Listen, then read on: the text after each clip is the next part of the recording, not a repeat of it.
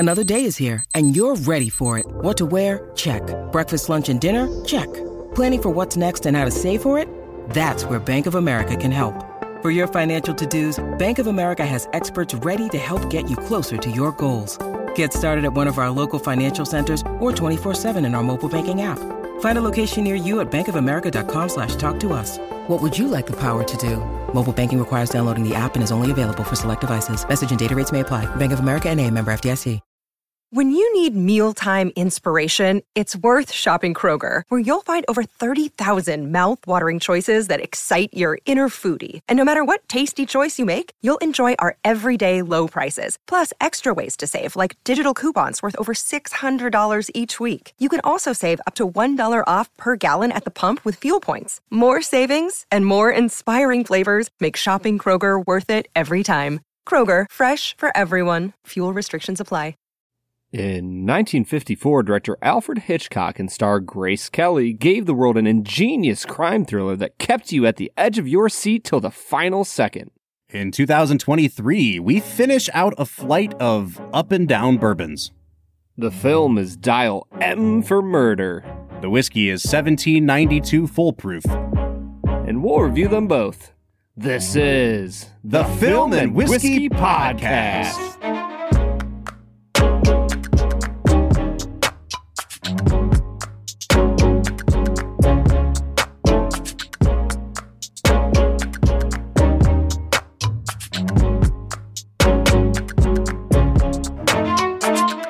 Welcome to the Film and Whiskey Podcast, where each week we review a classic movie and a glass of whiskey.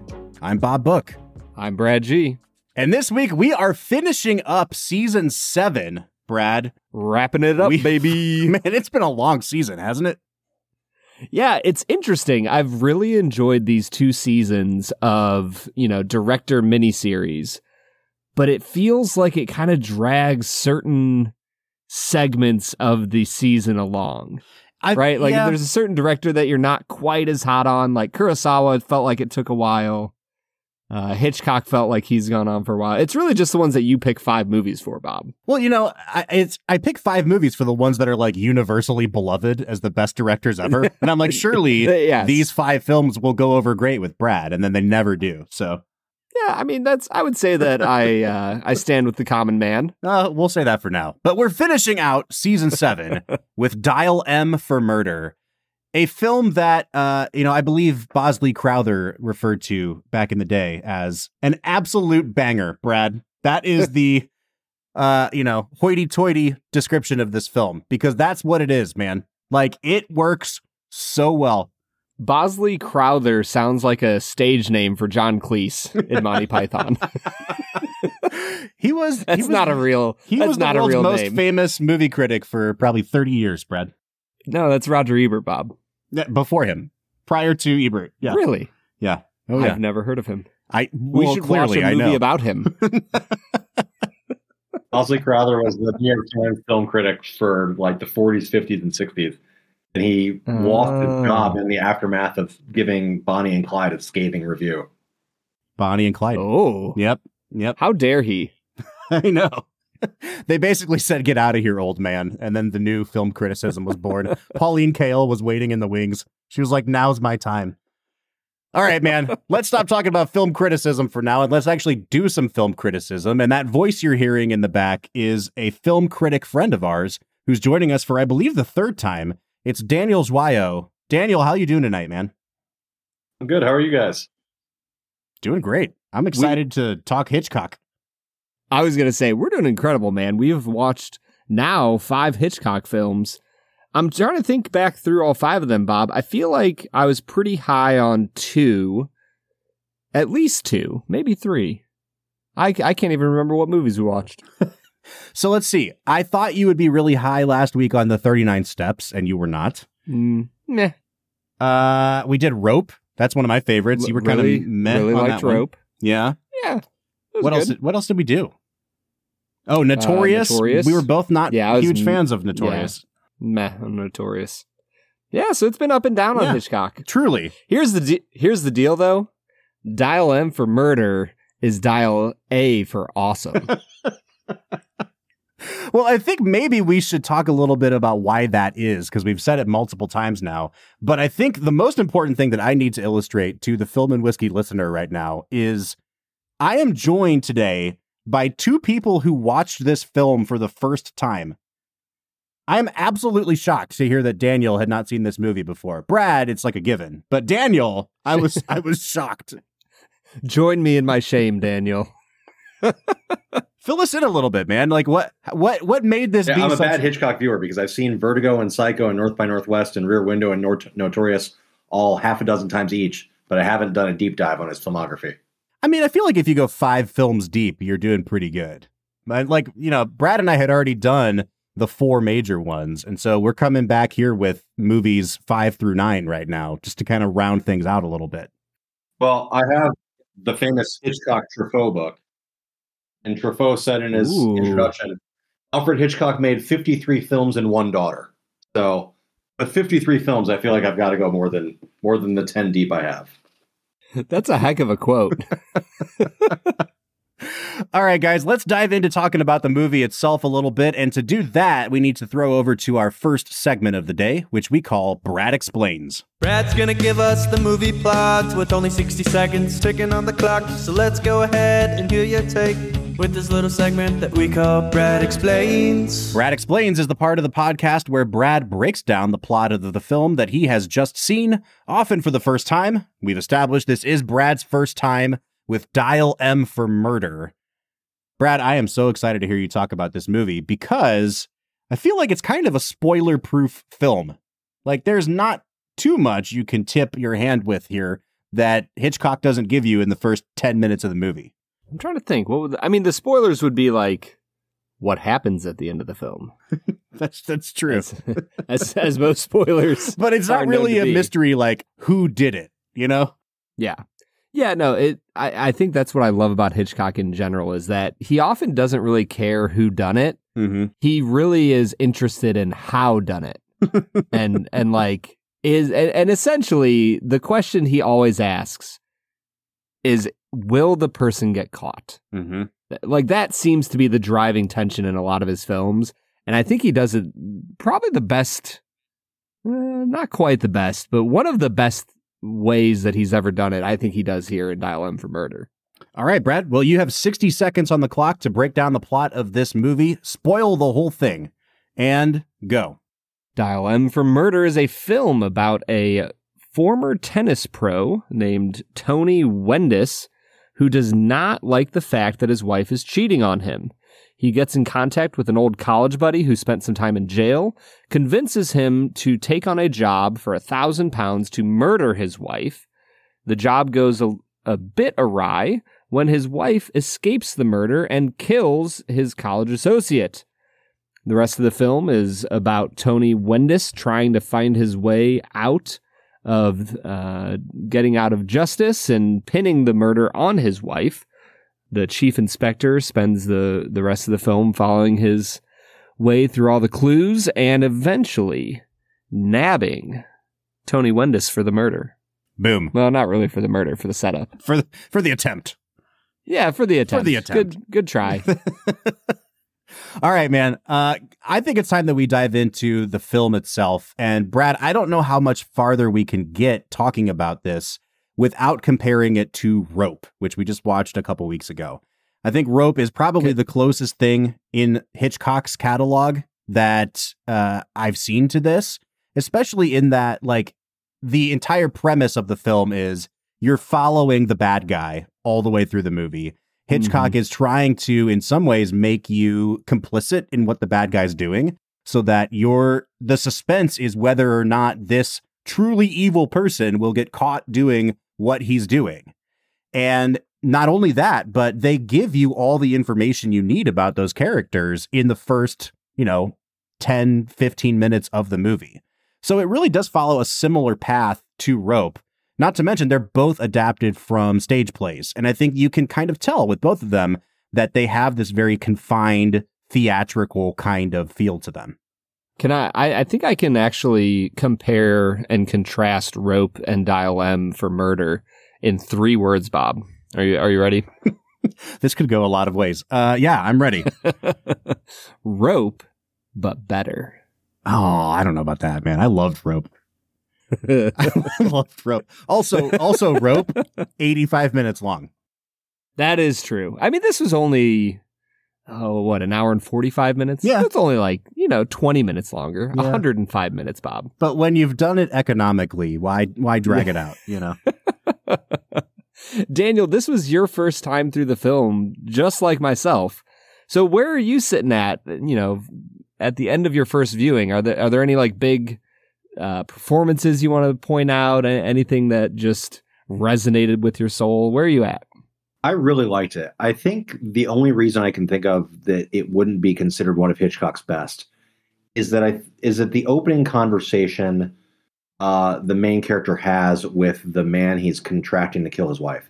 I think that conversation drags too long. That's probably a 10 to 15 minute long scene right at the opening of the movie that means you don't get into it as fast as you otherwise would. But probably from the minute that scene ends at the 20-minute mark, the rest of the movie is just completely intense and you're totally in it the whole time. Well, and I'll say too, I think even towards the back part of that conversation, when it becomes clear how meticulous he's been in his planning, it all kind of makes sense. Yeah. Because he even has another phone call before that where he's calling his boss or his maid or somebody to kind of help set up his own alibi. And you don't realize that's what he's doing until he reveals it 15 minutes later. And yeah, you're right, man. The first 10 minutes of this movie, excruciatingly slow. I'm not typically the guy that pulls out my phone and checks my email or whatever. And, I've seen this movie before, so I know where it's going. But the first 10 minutes of the movie felt completely aimless until he gets his friend into the apartment and slowly starts to reveal, I know all about you. I know you're a con man. You're gonna murder my wife. And here's why. And here's all the things that I've done to clear my own name.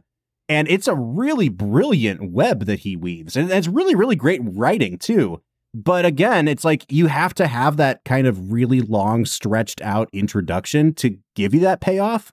But I think it's really high risk, high reward, Brad. Just like the murder he commits. Yeah, I'm with you guys. The opening scene before the accomplice is brought into the apartment, where Grace Kelly is making out with her American lover. And it was just confusing for a little while. I wasn't quite sure what was going on. And then, Tony comes in and, gets rid of his wife.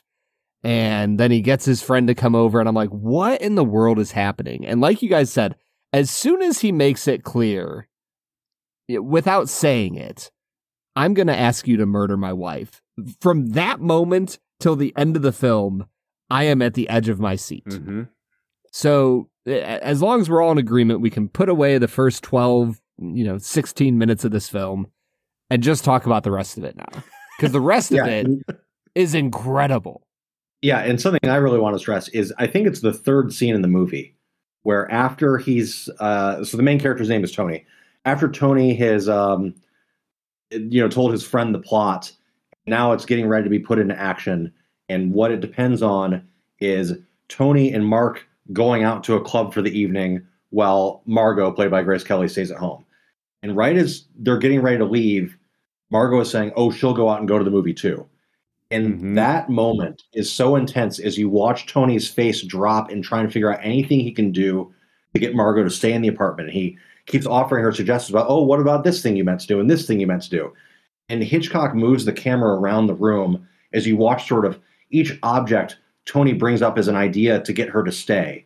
And the placement of the keys. And, oh, no, someone's standing in the wrong place for a key to be put there. And now there's scissors. And that whole scene is just so dynamically staged. And the moment where he gaslights her and just completely is like, well, I'm not going to go out. If you don't want me to go out, you clearly don't want me to go. And I'm just like, oh, snap, bro. It's great. It's really great. It's so well written. And Ray, I'm guessing Milland. Yeah. Is that it? Milland? Ray Milland is terrifying in this movie. He plays everybody else in the film like a freaking fiddle. Like from that scene to the way he interacts with the police, he just does a masterful job here. Well, that was what I was going to say. We can't go any further in this conversation without talking about Ray Milland. And the note that I took on his performance, Brad, is just, this is one of the all-time great Hitchcock performances. You know, Hitchcock initially wanted Cary Grant for this role. Warner Brothers said they didn't buy him as a villain, which is really funny because I mentioned a couple weeks ago, this is the same thing that Hitchcock went through in the early 40s with the movie Suspicion, and also with Notorious. Like, they're playing on that a little bit in the early going. So they wouldn't do Cary Grant. They hired Ray Milland instead. We have never done a Ray Milland movie on this podcast. When we were doing our Billy Wilder series, Brad, I told you about a movie Wilder made called The Lost Weekend. And Ray Milland is the star of that movie. And he won an Oscar for it. He's a great actor. And I feel like he's kind of become lost to time a little bit because especially in the last half of his career, you know, he was just taking whatever paycheck he could. He was making a lot of like really low budget, schlocky horror movies. But when you go back and watch some of his great performances, I mean, he knocks it out of the park in this movie. And I don't know that I've ever seen him in anything. IMDb says he was in Battlestar Galactica, which I saw once as a kid. Beyond that, I'm not sure if I've ever seen him before. And I know he won Best Actor for The Lost Weekend, which I'd never seen. I was going to say, I was looking through his filmography and I saw The Sea Serpent in the 80s, which has a 3.6 on IMDb. Classic film. We'll be reviewing that next season. I was going to say, is that your let's make it a double pick for today? Yeah. Obviously. I think what makes him so menacing and so terrifying is not the moments where he has everything planned out. Like those establish that there's a level of genius here that you wouldn't necessarily expect from a former, tennis star. It's the moments where things go wrong, and he almost always has the perfect on-the-spot, ad-libbed answer to twist things his way. I think that's what makes him such a terrifying villain in this movie.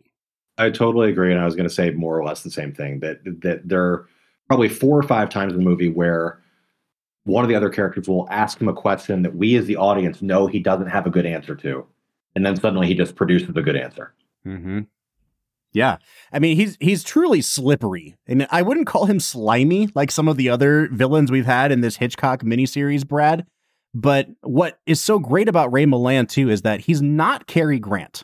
Like, in terms of his looks, he looks like a guy who does, who can put on airs and pretend to be wealthy. But there's something that rings he's British. I think that's a prerequisite of being British. There's something that rings just slightly false about it. Like, he can fool most people, but as the audience, you're like, he's not quite fooling me. And it's probably because he straight up told me he wants to kill his wife. But I think being able to walk that line between, yes, he's dapper like Cary Grant, but there's an element to him that I don't trust. And it's something about his look, too. I think it's a really brilliant stroke of casting here by Hitchcock. Yeah, I mean, he has that vibe of a former athlete who's let himself go just a little bit, but still thinks that he controls the world around him. And the way he goes about controlling the world through manipulation, through lies, through coercion, just sets him up as, like you said, Bob, I'd say not just one of the greatest Hitchcock characters of all time, but like I'd probably think about him on a top 10 villain list. Oh yeah, it's such a meaty role for a villain too, because from the get-go that he is the villain. It's not some twist ending where you find out at the very last moment, oh my gosh, he did try to kill his wife the whole time. It's like, no, we're going to lay it all out there and you are going to watch how slimy this guy can be. And at the same time, like I said, it's not a whodunit. It's a howdunit. Will he get away with it? Will he done it? So I'm curious, do you guys know that there was a remake of this movie from the 90s? Yes. So this movie was remade first as a TV movie as Dial M for Murder, and then as a theatrical movie in the late 90s called A Perfect Murder, starring Michael Douglas and Gwyneth Paltrow and Viggo Mortensen. And It is currently streaming on Tubi. And ya boy tried to get the whole thing watched before we press record, and I got only halfway through. It's not bad. And it's directed by the guy that made The Fugitive. Like, it's a pretty good movie. Ooh. It's and also not the guy Dial that M for made Murder. Under Siege. Yes, right? That's what we need is Seagal in this movie. That's what it's missing. I saw A Perfect Murder in theaters in 1997, and I remember really liking it. That was before I even knew much about Hitchcock. But I haven't seen it again since then, so I don't know if it holds up. I feel like there's a great analog for this. Bob, you and I watched Charade a few seasons ago. Mm-hmm. One of my favorite movies all time. There's like a 2002 or 3 remake called The Truth About Charlie. It has Mark Wahlberg in it. The Truth About Charlie. Yeah. And Tandy Newton. Yep. Plays the female lead. And once again, it's like one of those movies I saw when I was young. I was like, oh, I really liked that. But I'm sure if I went back now, it might not hold up as well. There was a whole subgenre of movies in the late 90s and early 2000s where it was like, let's make a 6.5 out of 10 version of a movie that was really good. Like they did it with the Thomas Crown Affair. They did it with this movie, The Italian Job. Like it's one of my favorite subgenres because the remakes are fine. You know what I mean? But that's about all they are. But that's about it. But I will say, here's my scorching hot take for the day, and I'm going to set myself up for you guys to attack me on this. Gwyneth Paltrow plays the Grace Kelly role in the remake. And I like Grace Kelly a lot. What I've been struck by in her Hitchcock movies is that I don't think he gives her that much to do. And I kind of preferred the Gwyneth Paltrow role in the new version to the Grace Kelly role. Did she try to sell you some Goop products? No, I was not offered Goop at any point. I was thinking about that watching the movie is that, so Grace Kelly is a star of both this and Rear Window, which are both movies that essentially just take place in one apartment. Yep. And so there's, like you said, there's less for her to do. It's a little different in her third Hitchcock movie, To Catch a Thief, which is in the French Riviera, and, she can be more like Grace Kelly. But I agree that this Dial M for Murder didn't necessarily need Grace Kelly to be the star. Yeah, and that's the hard part, right? Like, Grace Kelly brings so much to the table, and like you said, Bob, her character, the script just doesn't ask a ton from her. Mm-hmm. I do think that by the end of the film, the descent from this bright, vivacious, adulterous woman who's like ready to leave her husband to this like grief-stricken prison like stupor that comes over her. Mm-hmm. I think it's a really good arc, and I think it kind of cements the fact that this isn't a happy ending. Like at the end of the film, who's smiling and pouring a glass of brandy? Mm-hmm. Right? Yeah. Like this isn't a happy ending, right, even though justice is served. Yeah. And I think that's a fascinating piece of this film. And you see that in Grace Kelly's character. Something that fascinates me about Grace Kelly's character in the film is one of the major Hitchcock tropes we think of is, we think of MacGuffins, we think of the icy blondes, and we think of the wrong man accused for things. And what's fascinating about Dial M for Murder is it's not a wrong man accused for things, but a wrong woman accused for things. Mm-hmm. And I haven't gone deep enough into Hitchcock's filmography to know whether that's unique to this film or whether he'd explored that before. This is at least the first time I've ever encountered him doing a film where the wrong woman is accused of something as opposed to the wrong man. I think that's a great point. And I think that's why, for me at least, this is the best of the 3 Hitchcock Grace Kelly performances we've seen, Brad. She doesn't get a lot to do, but in the moments where she is really and truly breaking down at the emotional distress that the situation is causing, I think she really does a great job portraying a woman who feels trapped, who feels confused, and who doesn't know who's in her corner and who's not. Yeah, and she continually comes back to her husband on this belief that he has changed, right? Like that's one of the plot points. She was going to leave him, but then he quits tennis to take care of her, and now she is kind of like Pam when she's trying to figure out if she wants to be with Roy or with Jim. She's like, I don't know who I actually want to be with because the guy I'm with is treating me better than he used to. And the guy that I want to be with lives in America. And so she plays that so incredibly well throughout the film because she keeps coming back to Tony and she keeps believing the stories that he tells. Yep. And I think that gives a lot of depth to her character as she slowly figures out the truth. I want to talk a little bit about the other 2 big roles in the movie. And then before we go to break, talk a little bit about the way the movie is structured.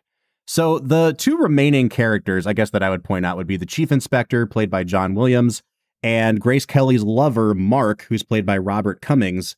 I think that, I guess let's start with Robert Cummings. I found him really, really charming in this movie. I thought that his reactions to things, he's constantly, like, you can see the wheels in his head turning, and he plays an author of mystery novels or like detective novels. And so he's constantly inventing scenarios to try to figure out what happened with this failed murder attempt that Grace Kelly then ends up getting blamed for. They think that she basically, murdered this guy on purpose, and there's a big convoluted reason why, but she spends most of the second half of the movie in prison and you don't see her. And so Robert Cummings keeps coming back to the apartment with these stories he's concocting to try to figure out what the timeline of events actually was. I do love the showdown that he has with Tony. I do love the fact that even, every time Robert Cummings thinks he has Tony cornered, Tony still finds a way to outwit him all the way to the end of the movie. Brad, I'm wondering what you thought of this Robert Cummings performance. I think that it's decent. I think he just doesn't have a lot to work with until like that one scene where he's going in on how Tony should concoct this story just to save, Margot's life. Mm-hmm. And, as he goes through it and you see Tony like trying to poke holes in it because it's the story. It's not just the story, it's reality of what happened. I love that interplay between Tony and Mark. But other than that, he just kind of plays eye candy throughout the film. And he offers Tony the time when they're at the club. And that's about it. And I wanted more from him because that one scene where we got him really engaged, I was drawn in by. I really thought he was very charming. Brad, the scene you're talking about had, I think, my favorite line in the film where Tony says, killers don't work on credit. Oh, it's so good. Dude, what a line. It's so good. Daniel, what did you think of the performance here? I agree with Brad. I think that Robert Cummings had the least to do in the film. Mm-hmm. Whereas John Williams, as the chief inspector, gets to end the film by combing his mustache, which is just the ultimate flex. Well, speaking of John Cleese characters, I'm not entirely convinced that this isn't just John Cleese playing John Williams as the chief inspector. Thank you. Thank you so much. I was like, oh, John Cleese. I was like, wait a second. I know John Cleese is older, but this doesn't make sense. There's no way he was this old in like the mid 1950s. And I looked it up and I was like, John Williams. And it clicked for me that he was in Bridge Over the River Kwai. Oh, no, he wasn't. I'm looking at his filmography right now, Brad. This is his third movie on our podcast, but not Bridge on the River Kwai. He was in Sabrina as Sabrina's dad. Oh. And yes. Yeah. And he was in To Catch a Thief. He played like the insurance agent salesman guy in To Catch a Thief. Oh, so, yeah, that kept kind of going around helping him out. Yep. I really liked him in You To Catch think a Thief. that he would be in Bridge on the River Kwai because he is possibly the most British man to ever exist.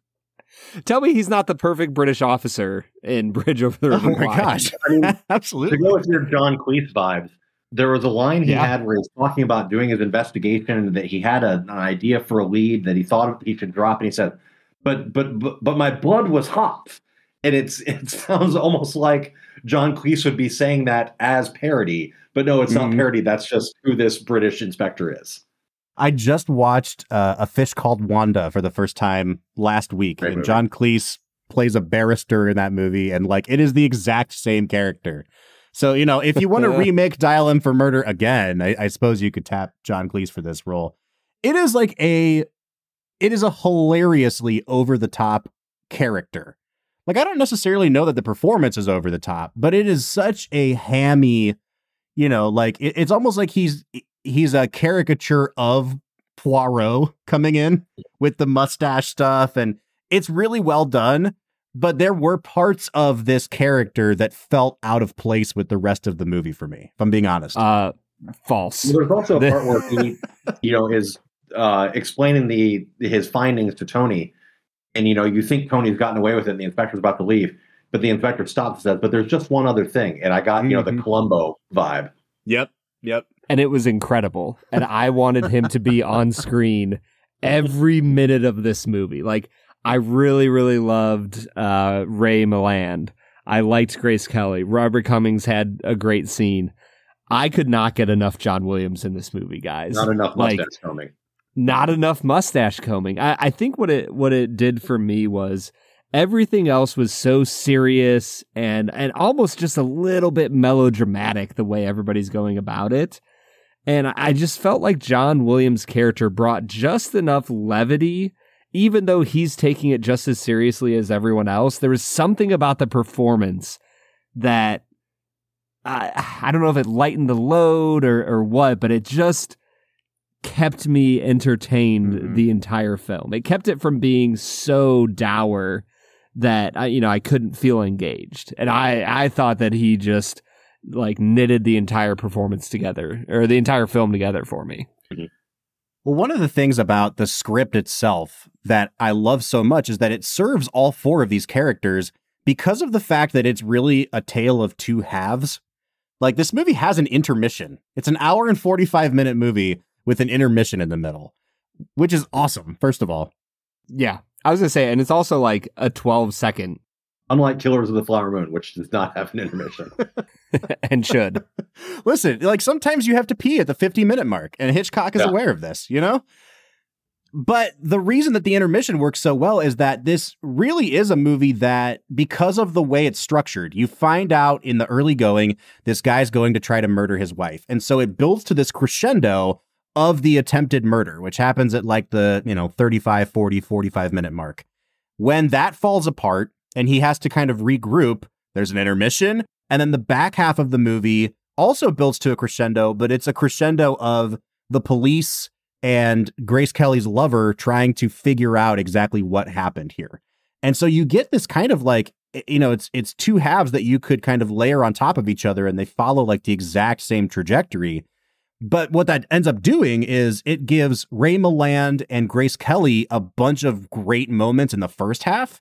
And then in the second half, it really is kind of dominated by the police chief and Halliday as they try to figure things out. And so I feel like everyone kind of gets their chance to eat here, and it works really, really well, Brad. Yeah. And I love the way the movie's structured. There is, the time jump between Act 1 and Act 2 that gives you something else to focus on. And like the entire subplot is like the same. Is he going to get caught? But just the change of scenery a little bit. And obviously there's no scenery change. It's still in the apartment. But the change of who's doing the chasing, of who's controlling the narrative, I think it keeps the movie fresh and moving, so it doesn't feel like it's just 86 straight minutes of one guy pretending like he's better than everyone else. I'll slightly disagree with you in the sense that I don't think the main gist is whether or not he'll get caught. I think the main gist is we know he's going to get caught, and we as the audience are trying to figure out how he's going to get caught. Yeah, and Hitchcock is showing us every step he goes through, and we're the detectives trying to figure out which is the wrong step and which is the one thing, the one detail he missed. Well, and there's also like, you think that someone's got him cornered. So like as an audience member, like when Halliday starts piecing it together, I'm like, yes. And even then the police chief is like, no, that couldn't be. And I'm like, no, you almost had it. Come back.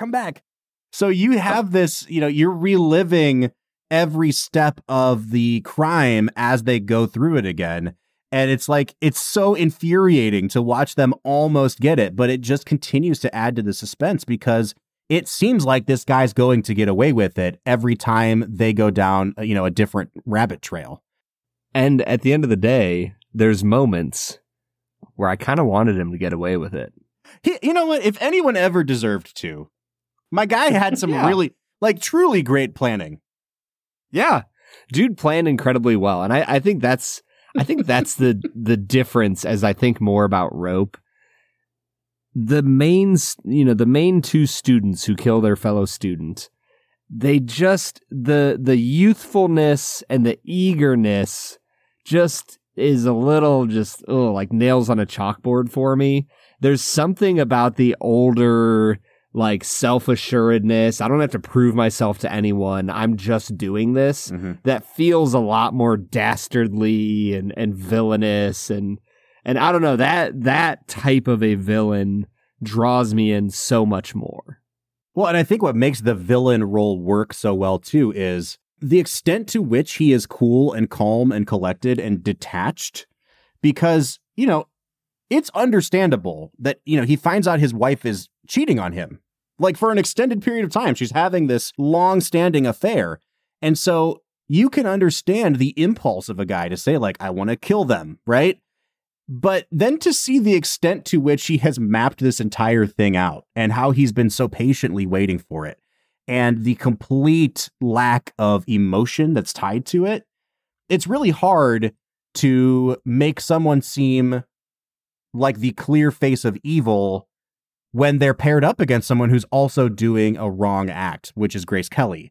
And yet this guy is so sociopathic that you are immediately back on Grace Kelly's side, which is a really hard thing to do, especially in a movie from the 1950s where you can't really show people engaging in an extramarital affair. Like, I feel like people were already turned against Grace Kelly, and it took someone as evil as this to turn them back toward her. Yeah, no, I agree. He seems so dispassionate about it. Like, you never get the vibe that he's out for revenge, that it's very much a financial proposition for him.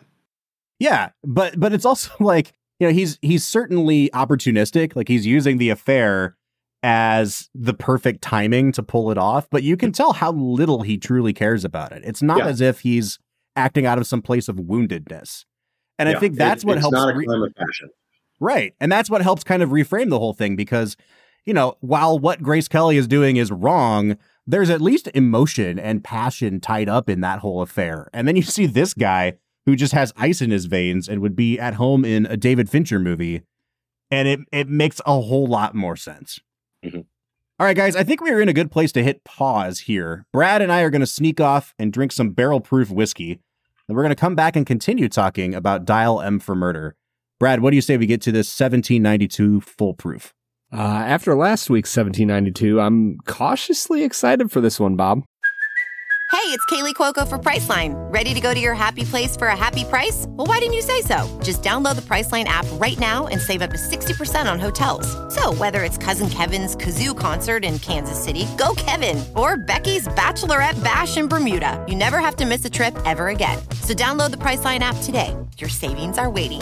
Go to your happy place for a happy price. Go to your happy price, Priceline.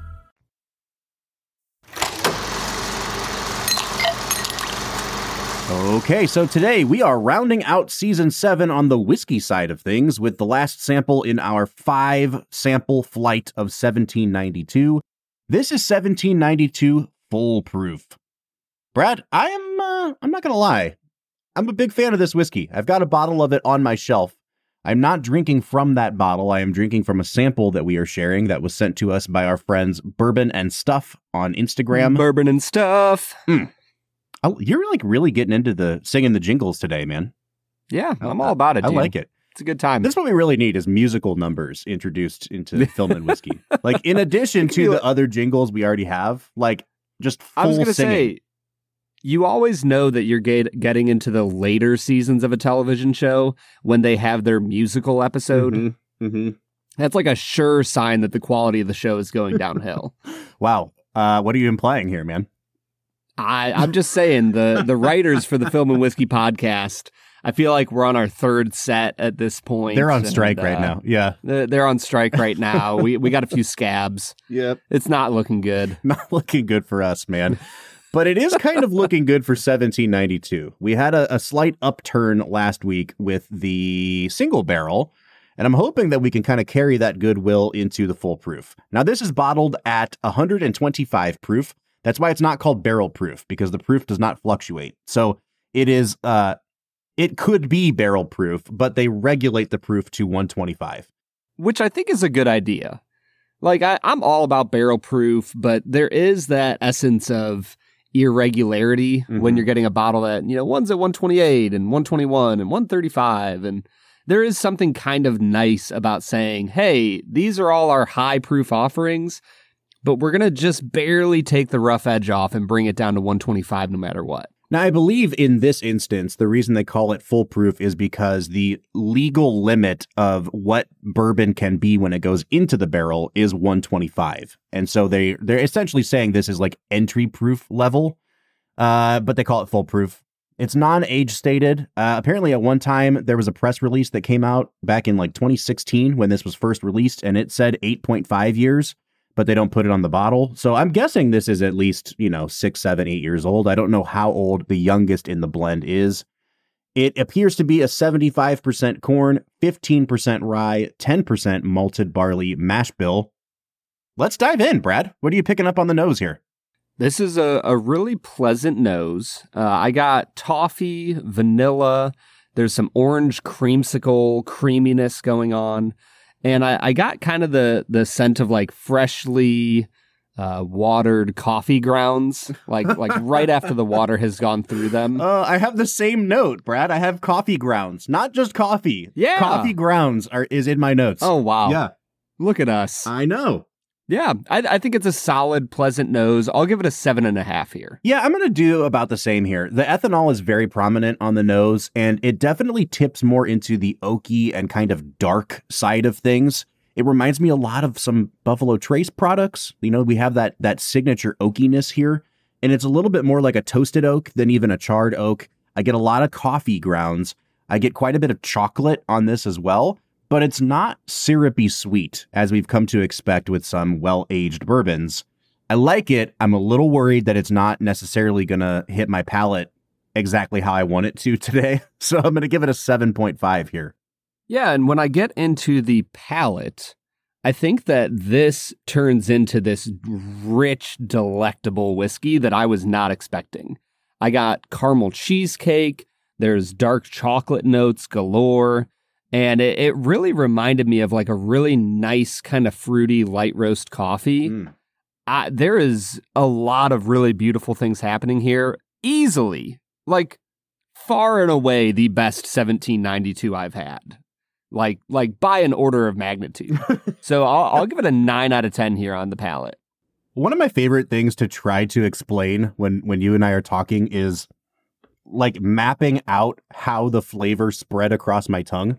And this is an interesting one. This is like the Oppenheimer Trinity test of flavor explosions. It literally nothing happened on the tip of my tongue. It got to the mid palate and then detonated and then spread in all directions like immediately. And the ethanol again. I think this is one of the more aggressive foolproof whiskeys that are out there on the market. Like it's really, really good, but it is incredibly prickly on the tongue. The ethanol makes itself known. I wouldn't really call this a spicy whiskey. I would call it prickly. I think you understand what I'm trying to say there with what it does on your palate. But I'm with you, man. There's a lot of sweetness here. For me, it was much more fruity than expected. I got some peach notes on this that I really wasn't expecting. I like it a lot. I'm going to give it a second sip, and maybe my score will come up on finish. But right now, I'm just sticking at an 8 out of 10. So when I got to the finish, it came down a little bit from the highs of the palate. I think it got into a really dark territory. There's coffee beans, there's dark chocolate. And for me, it really stuck in that range of like a really nice vanilla porter. There's just so much really nice dark flavors going on here, along with some, classic oakiness that you get on the finish. I'm going to give it an 8.5 here, Bob. Man, I don't know if I've ever been more in agreement with your tasting notes. Like a porter or a stout is a great comparison on this. There's a ton of coffee bean on this. It gets a little bit creamier for me on this second sip. The ethanol, once again, is very prominent on the palate. On the finish, though, not so much. Like I feel like it kind of like fizzles out a little bit in terms of how much of a punch it packs. It leaves a really nice finish behind. A little bit of herbal, almost vegetal kind of notes. And it warms your chest on the way down, but I wouldn't call it super aggressive. So I actually like the finish probably better than I liked the taste. I'm still going to stick at an 8 out of 10 here. And I think when you get to balance, I don't know about you, Bob, but for me, this is a really spectacular amount of complexity and flavor going on here that I wasn't necessarily expecting at the nose. I'm not going to give it like a perfect score because it definitely ramps up. But I am going to give it a 9 out of 10 on balance. I think they did something really interesting here. I'm going to come down a little bit. And once again, I'm going to add the caveat that this sample of whiskey has been sitting on our shelf for like 2 years now. So it's probably, it's probably gotten a little bit oxidized at this point. I really prefer the bottle of this that I have on my shelf, but I'm not going to score it based on that. I want to score on exactly what we're drinking. It gets a little bit bitter towards the very, very end of it. And I would say that the beginning, like the nose of it, didn't indicate exactly what kind of flavors it was actually going to have on the palate.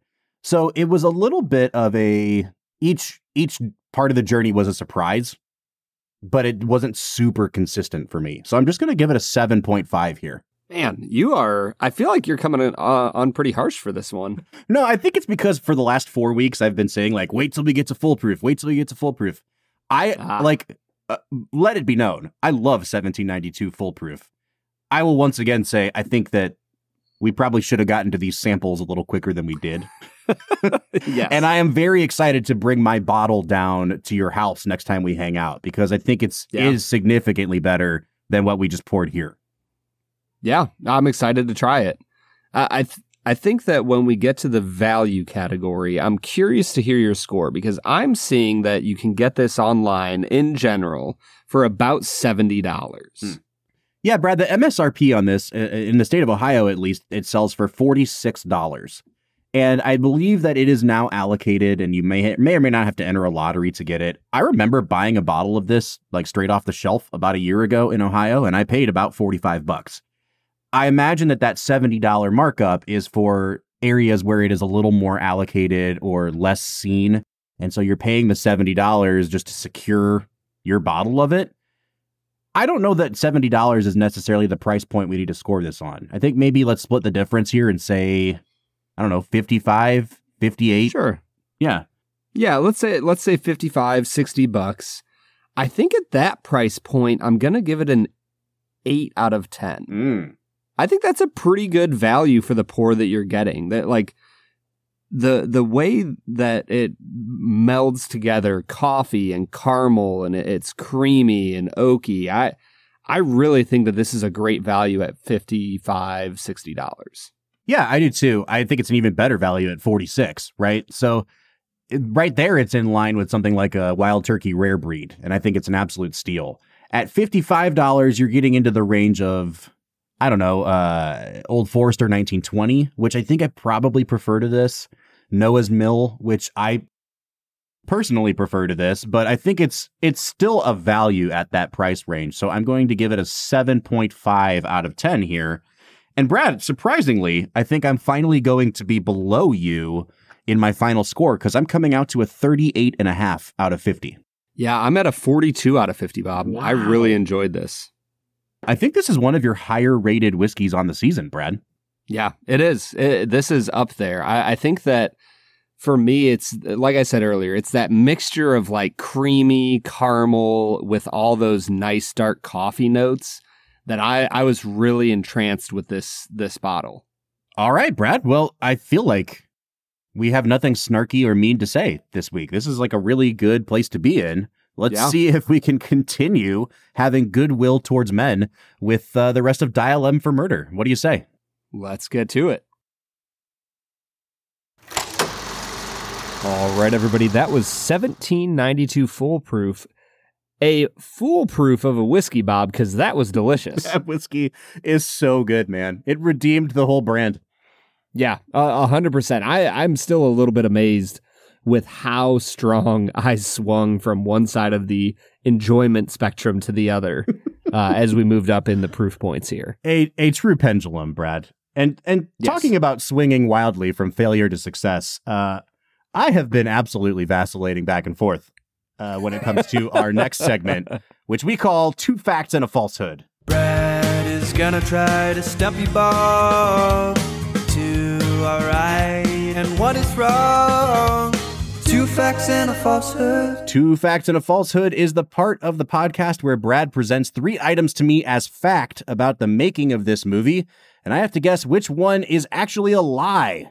Brad, you get to play the Ray Milland character here. We know that you have set out to do dastardly things and to try to trip me up here. I think I have secured have I secured my winning season now? I think you are It's currently 14 and I'm 14 and 17.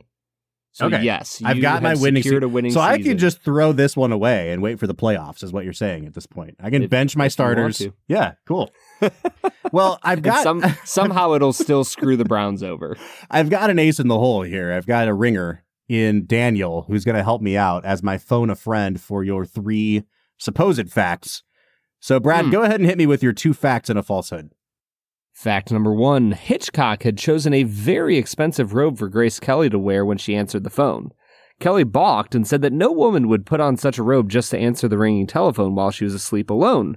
She would answer it in her simple nightgown. Hitchcock agreed to do it her way and liked the way the rushes turned out, and he allowed Grace to make all of her own costume decisions in the subsequent movies they worked on together. Fact number 2, due to Hitchcock's complaining, Grace Kelly was filmed for the very first and very last time in a movie without any makeup on at the end of the film. He felt that any amount of makeup on her took away from the look of spending months in jail that her character had just endured. Fact number 3, 4 more adaptations followed Hitchcock's 1954 version. 3 made-for-television movies released in 1950. I think I copied the wrong numbers. I'm immediately suspicious. Yeah. Yeah. Okay, so 3 made for television, and then the one with Gwyneth Paltrow, right? And then 1998's A Perfect Murder. All right. I am immediately drawn to number 2 as the falsehood, because I read quite a bit about Grace Kelly's costuming in this movie. Apparently, Hitchcock wanted the color palette of all her costumes to get darker and darker and kind of more drab as the movie went on, to indicate how hopeless of a situation she was in. I also, I understand why Hitchcock would be on board with her wearing a sheer see-through nightgown. You know, Hitchcock famously a dirty, dirty boy. So the second one... Very, very Hitchcockian. Very Hitchcockian. The second one kind of sticks out like a sore thumb to me. We've established the remakes of this movie. I guess the only thing that Brad could have made up is the number of remakes. Yeah, I was wondering whether 4 was the right number. I know of at least 2. Mm-hmm. But like you, I'm suspect of the Grace Kelly getting to pick out her own wardrobes in films. That just doesn't seem like a Hitchcock thing. He seems like too controlling for that. Well, the one so Daniel, you're suspicious of number 1. That's then. Number 1. Yeah, number 2 is the no makeup, which. Oh wait, are we picking 2 false or 2 true? Well, there's only 1 falsehood. 2 of them are true. Yeah, and so one of them, I think number 2 would be the falsehood. Okay, so the wardrobe thing was the end of number 1. Oh, what was number 2? Was Grace Kelly didn't wear any makeup at the end of the movie, which I don't think is true because I don't think you get in a Hollywood movie in 1954 without at least wearing a base layer of foundation. See, I think that one is true because I do feel like she looked different at the end of the film. I mean, maybe it's just less makeup.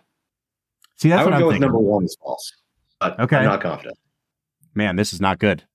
Because now I'm thinking maybe number 3 is the falsehood and Brad invented too many remakes of this movie. Yeah, I think that's because even in the first half of the episode, I said like, "Oh, I think there was only 2 remakes of this movie." Brad, I should not have benched my starters today. This is not good. All right. I was drawn to 2 to start with. I'm just gonna go ahead and say I'm going with my gut and saying number 2, but I think I may have screwed myself over with number 3 already. Robert? Yeah. This is your final chance to lock it in. I mean, I've got my winning seat. I don't care, man. Tell me what happened. Bob, not only is number 2 the falsehood, I have something to reveal to you. Oh, what is that? I'm curious if you noticed anything about this year's 2 facts and a falsehood. Were they all number 2 or something? Fact number 2 was the falsehood every single week. Was it really? I never noticed that. And the best part is you like edit these episodes 17 times over, which means you heard me say at least 80 times this season. That fact, you know what, Bob? Wow. Number 2 was the falsehood. I just want to point out that I'm looking at IMDb right now, and according to IMDb, this movie has been remade 5 times, not 4. Wow. Man. Oh, okay. Well, as always, I plead the fact that at least one IMDb trivia fact on the Dial M for Murder page said 4 remakes. I believe you. And what that might be going on is that one of the remakes is German. Oh, okay. Dre M for Mord. Oh. The film that we will be watching next week. Yes. No doubt about it. That's my let's make it a double pick right there. Bob, how do you feel right now? You finished the season 18 and 14. I feel great. That's enough for the 5 seed in the East. Yeah. I'll take it easily. 100%. The Browns would have taken that record in 10 of the last 11 years. Yeah, exactly. Brad, I am so happy that you liked this movie. I'm glad that we get to ride out the season on a high note. And I want to talk a little bit about Hitchcock here. I feel like we haven't really talked a lot about the filmmaking technique of Hitchcock in these 5 movies, partially because we've already done it with his 4 most famous films. But what really stuck out to me this time, during COVID, I watched a ton of Hitchcock movies. I just kind of was like, I want to start watching some movies and fill in some blind spots. And Hitchcock seemed like the perfect filmmaker to do that with, because his movies, they're not formulaic, but you know you're going to get an entertaining movie every single time you throw on a Hitchcock movie. Some work better than others, but I was shocked at how many of his films from the 30s all the way through to the early 70s still work really well. And yet you hit this period in like the late 50s, early 60s, where he is at the absolute top of his game. And he just decides, I'm going to play around with genre. I'm going to play around with form. I'm going to do things with the structure of my movies that haven't ever been done before, and certainly haven't been done by me. And so you get movies like Psycho, where the protagonist is murdered a third of the way into the movie.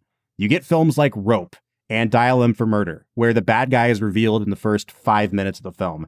He made a great movie with Henry Fonda called The Wrong Man, which is shot like a documentary. Like, it's a crazy movie. It's really, really good. But I can't think of many major Hollywood filmmakers that this late into their careers started not only making masterpieces again, but completely changing up the type of movies they made. Don't you feel like directors get bored by the end of their career, though? That's what we can account. Like, that's what Scorsese's doing now. He's like, you know what? I can't go out without making 8 more masterpieces. Yeah, and I'm just bored, and I'm going to mess with, form and function and genre, and we're just going to have a good time with it. Daniel, I actually decided to include this as a segment in the podcast because of something I read on your Twitter page the other day. And you had said that you just got done seeing the new Wes Anderson shorts on Netflix, and that they have cemented for you that you are a fan of Wes Anderson, but specifically early Wes Anderson. Yeah. And I could not agree more strongly. I think that his movies have all been kind of colossal failures in the last 5-6 years, but it's because he is so nakedly only interested in playing with form at this point. Like, he's more interested in the experiment of the movie than the movie itself. And I think, like, if I can kind of, shoehorn a compliment in there, he's the only filmmaker I can think of that's doing the same kind of thing Hitchcock did, where 20 years in, he's deciding, I'm just going to make something completely new. But with Hitchcock, it produced the best films of his career, and I don't think that's the case with Wes Anderson. Asteroid City didn't quite land for you, Bob? Did not do it for me, Brad. But it had our boy Thanksgiving in it. That's true. Daniel, I'm wondering if you could just respond to the Hitchcock thing, respond to the Wes Anderson thing. I just really love to hear your thoughts on this. Yeah. Wow. I mean, you really. Yeah. So, I mean, as you said, I had just watched the new Netflix Wes Anderson shorts the other day and was tweeting about them, that I was really disappointed by them. With Wes Anderson, I think it's that his early films are all about emotion and family trauma. And his later films aren't driven by emotion at all. They're driven by his ideas of like you said, how he can push form and what new things he can try. Mm-hmm. And that's just far less interesting to me, especially because with Wes Anderson, you can always tell how hard he's trying anyway. And so you need that emotional salve to sort of like cut the intentionality of the visuals. With Hitchcock, I mean, obviously cinema, this isn't a grand idea, but the cinema was obviously very different in the mid 20th century than it is now. Fewer things had been tried. So I think it was easier to say, I'm going to try new things now and actually have a path to go where you don't have to sacrifice what it is you've always been good at. No, I think that's good. I really agree with that. I think that what Hitchcock is ultimately pushing with a movie like this is how far can I take my theories on what makes suspense? Like, Brad, you've talked about the Tarantino quote of like pulling the rubber band to the point where it's about to break, but you still have the tension in it. And when it snaps is when chaos ensues. And Hitchcock is obviously the master of suspense, but a movie like this is a sustained exercise in, all the information from essentially minute one as the audience. And that's why I love Rope and Dial M for Murder, because the guy manages to construct an entire movie around one big setup and draw suspense from it for 90 minutes. Tarantino has one film left, right? In his 10. That's what he says. Yeah. That's what he says. I would love to see a Tarantino remake of Dial M for Murder. Because it would end in a bloodbath. But it would still end with John Cleese combing his mustache, but he'd be combing blood out of his mustache, and it would be incredible.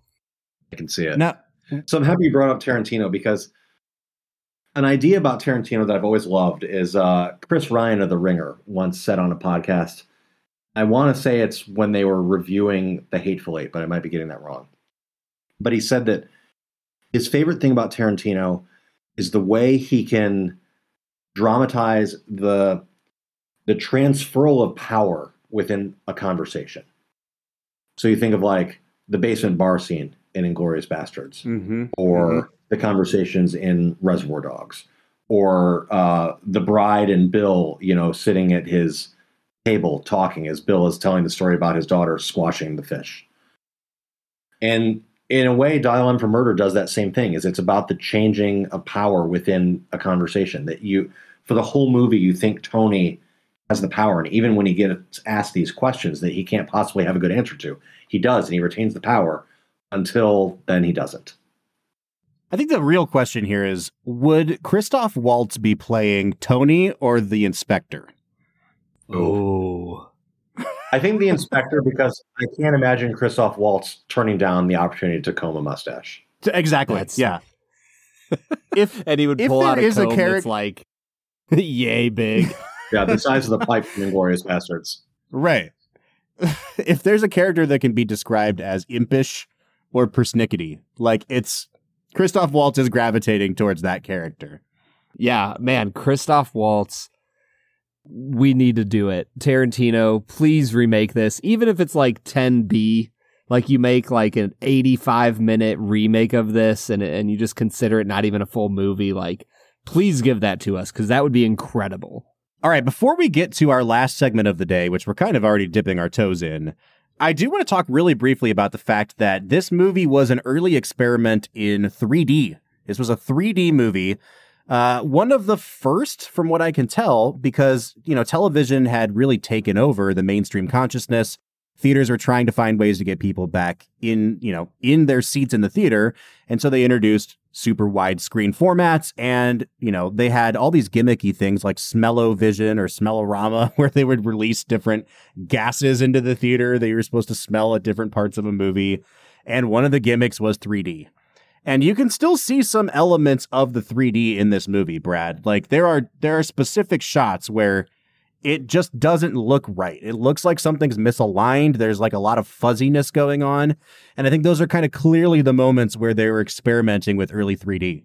Yeah, when Tony has told his wife to go along with his story about why she didn't call the police, and, I'm just going to call him John Cleese, when John Cleese is like asking her that question and Tony's walking behind the chief inspector, like just the way the camera focuses there, you're like, something's not quite right here. I don't know what it is, but something's a little off.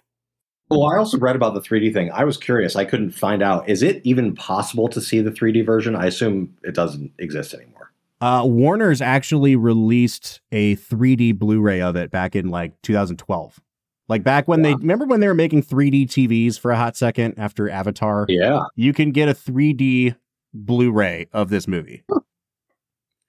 I've heard the 3D sucks because like all they used it for was like desk lamps and stuff. I was going to say, you can kind of see it in a few shots. Yeah, it gets like real fuzzy, right? Like they just don't look. I just wonder, like, why was this the movie chosen to be the 3D movie? There's so little in this film that is improved by having like a table lamp jump out at you. You know what I mean? I just don't get it. Yeah, I mean, it's the 50s, man. I don't think anybody knew what they were doing. like a stage play, essentially. They're like, you know what we're going to make into 3D?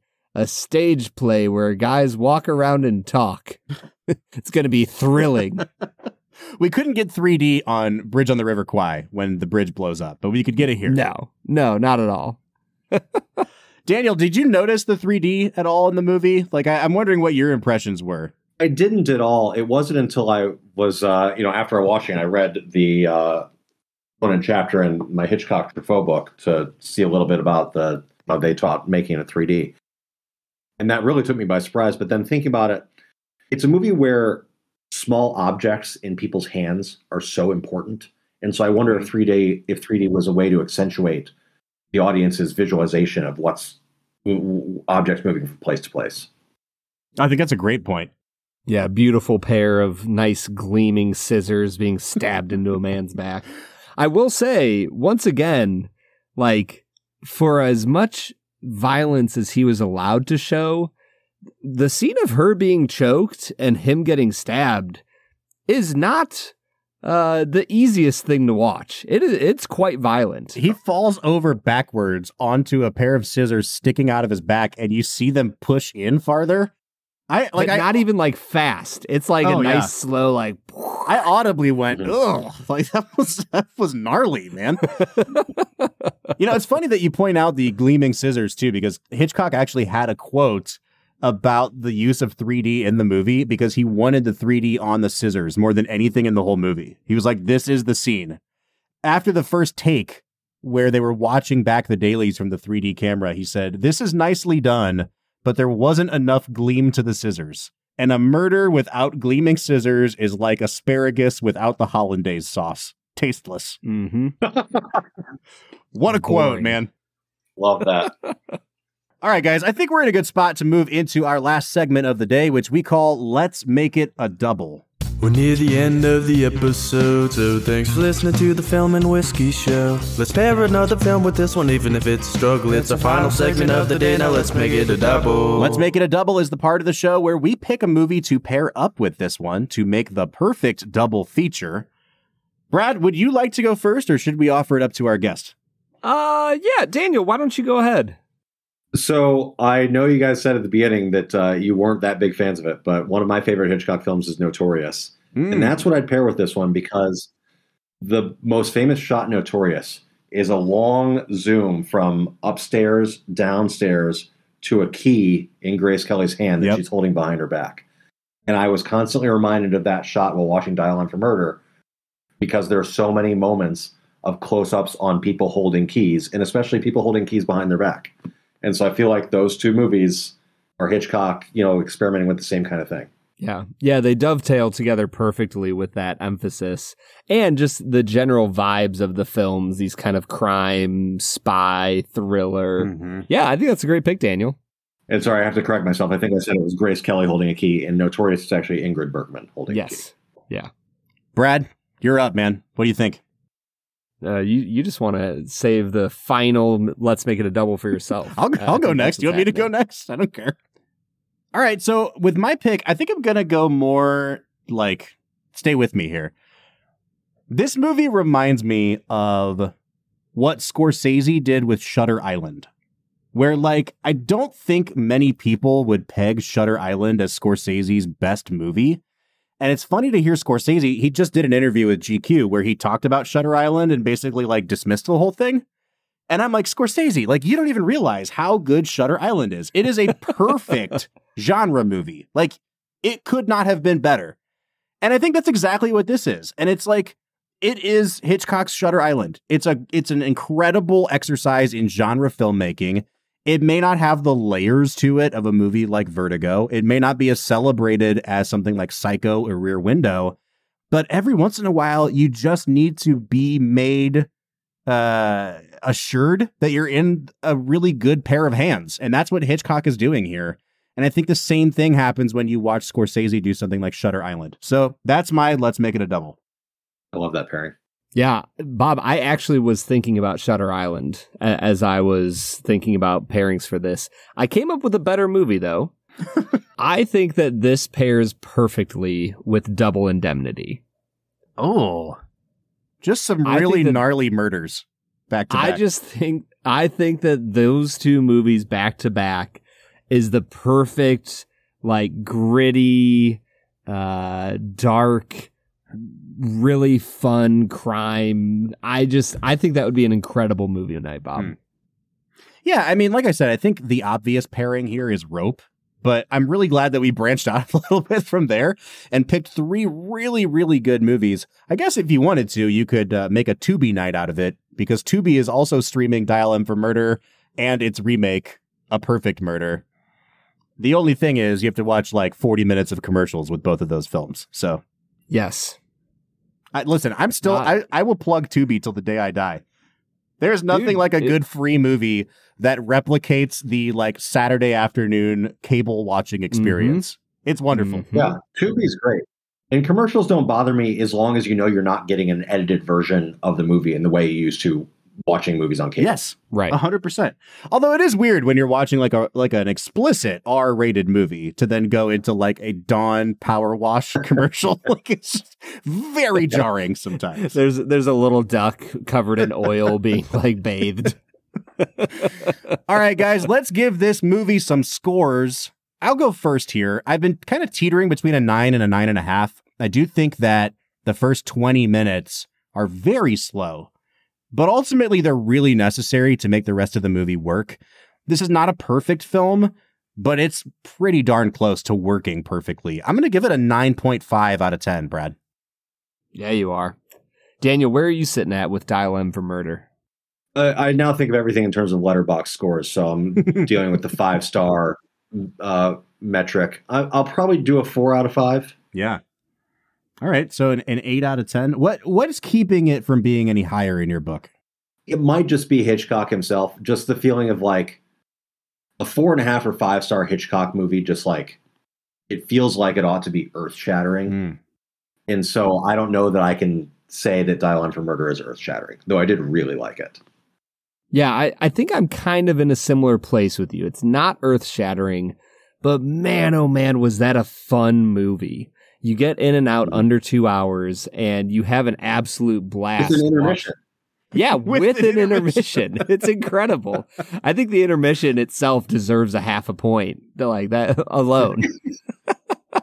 I feel that. Oh, man. Bob, I'm going to come to a 9 out of 10 on this. Wow. Okay. I think it's incredible. It's so much fun. It's my highest rated Hitchcock of these 5, and I think for good reason. Brad, what a way to cap off the season. A very positive movie score, a very positive whiskey score. We could not have asked for, a better closer here. And I think part of that is due to our guest for the day, Daniel Joyaux. Daniel, before we sign off, please plug yourself. Where can we find you? And what are you working on right now? I'm at Third Man Movies on Twitter. I write for a lot of places. You can occasionally find me on The Ringer. You can occasionally find me on Roger Ebert. Daniel, it is always a pleasure to have you here.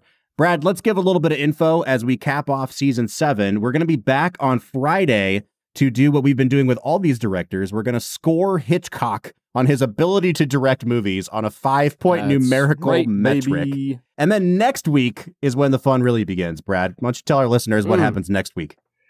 Baby, we have the Bracket Challenge coming your way. We're going to throw all 32 movies that we watched this season into a bracket, upon which Bob and I are just going to, one by one, go through eliminating films, throwing them into the fiery furnace, never to be seen again by either Bob nor I. It's quite an exciting time. I mean, we do need to specify, there is a winner at the end. We don't just destroy everything and walk away. Yeah.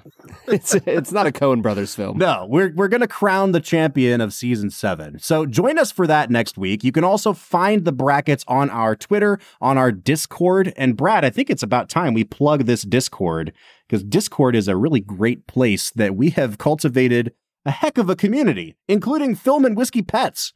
Yes. Yeah, there's all sorts of stuff that we're talking about over on the Discord. So if you want to join a conversation with people that you know and trust, and there's no outsiders coming on in, it's just us, you can find a link to our Discord at the end of every single one of our show notes. You can also find us on social media on Facebook, Twitter, Instagram, TikTok, or YouTube at Film Whiskey. Folks, that does it for season 7. We want to say thanks again to our guest, Daniel Joyaux. We will see you Friday for Scoring Alfred Hitchcock, and then next week again for the Bracket Challenge. But until then, I'm Bob Book. I'm Brad G. And we'll see you next time.